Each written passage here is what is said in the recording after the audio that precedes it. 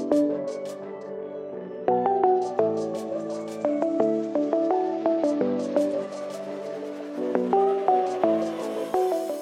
everyone, welcome to Insights, a podcast brought to you by the Young Catholic Woman, where we share articles with you written by women across the world about topics close to the young Catholic woman's heart. This week we are reading Prudence, the Unsexy Virtue, and is written by Emma Rustaccia.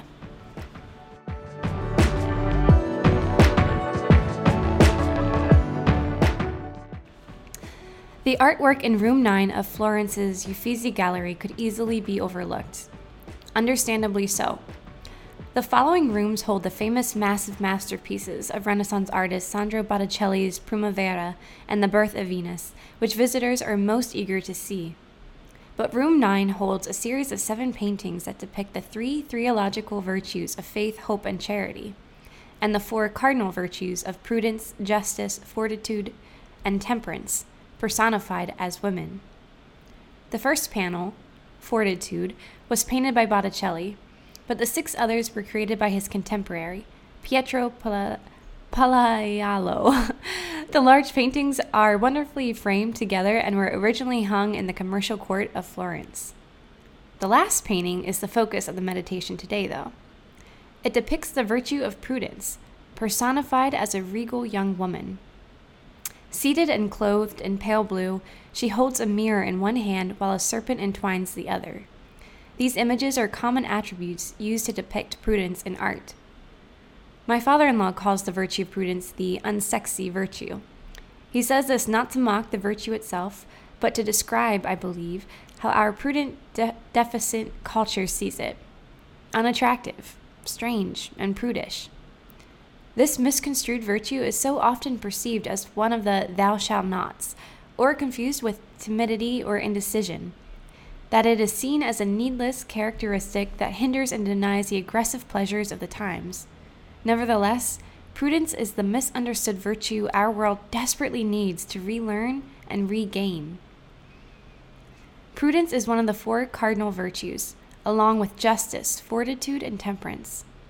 These virtues were identified by classical pagan philosophers as natural virtues and were later adopted by church fathers and doctors as vital for the flourishing of the Christian life.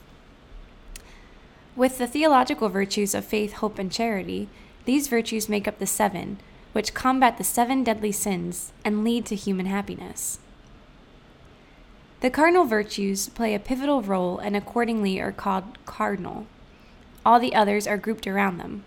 The Catechism of the Catholic Church notes this in paragraph 1805. They are cardinal, a word that comes from the Latin root cardo, meaning hinge, because they are the pivot on which the others depend. Prudence, the Catechism states in paragraph 1806, is named Auriga Virtutudum, the charioteer of the virtues, because she directs and steers the others by setting rule and measure. The moderating virtue, she dictates how the other virtues should be used and acted on. Prudence entails the use of rightly ordered reason to discern the good and act to achieve it. St. Thomas Aquinas, in his Summa Theologica, echoes Aristotle's Nicomachean Ethics when he says prudence is right reason applied to action.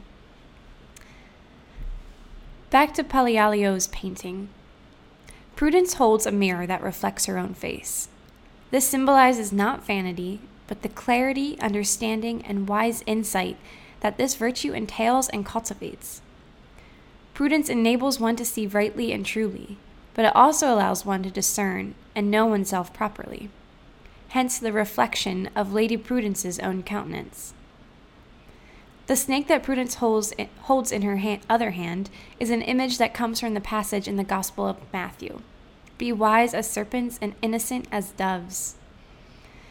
These are Christ's words to his disciples as he sends them out, as sheep in the midst of wolves, to spread the gospel, preach with authority, and drive out evil spirits.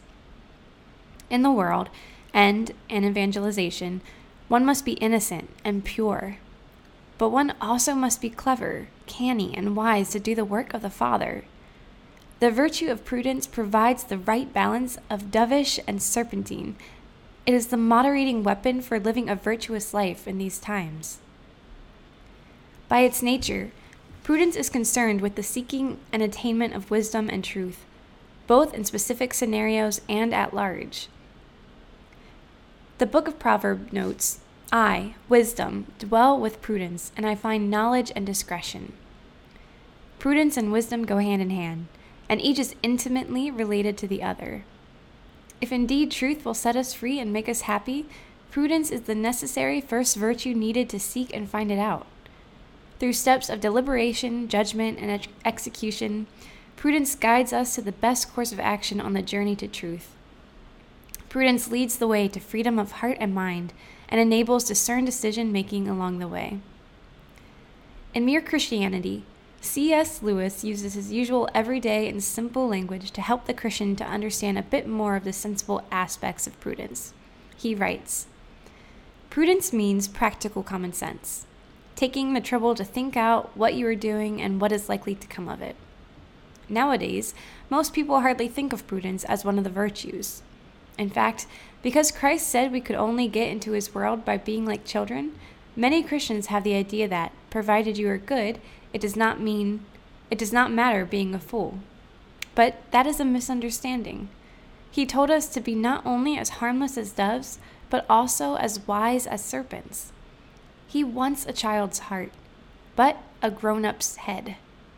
He wants us to be simple, single-minded, affectionate, and teachable as good children are, but he also wants every bit of intelligence we have to be alert at its job and in first-class fighting trim. Prudence, as Lewis notes, helps the Christian to enter a second time into his mother's womb and be born, so to speak, while also guiding the soul on to maturation of life in Christ. When practiced fully, prudence is seen by her fruits, the fruit of a rightly formed conscience and wise actions. Prudence, though perhaps seen as unsexy by the insatiate eyes of the world, is truly a virtue most needed to charioteer souls through times of distress.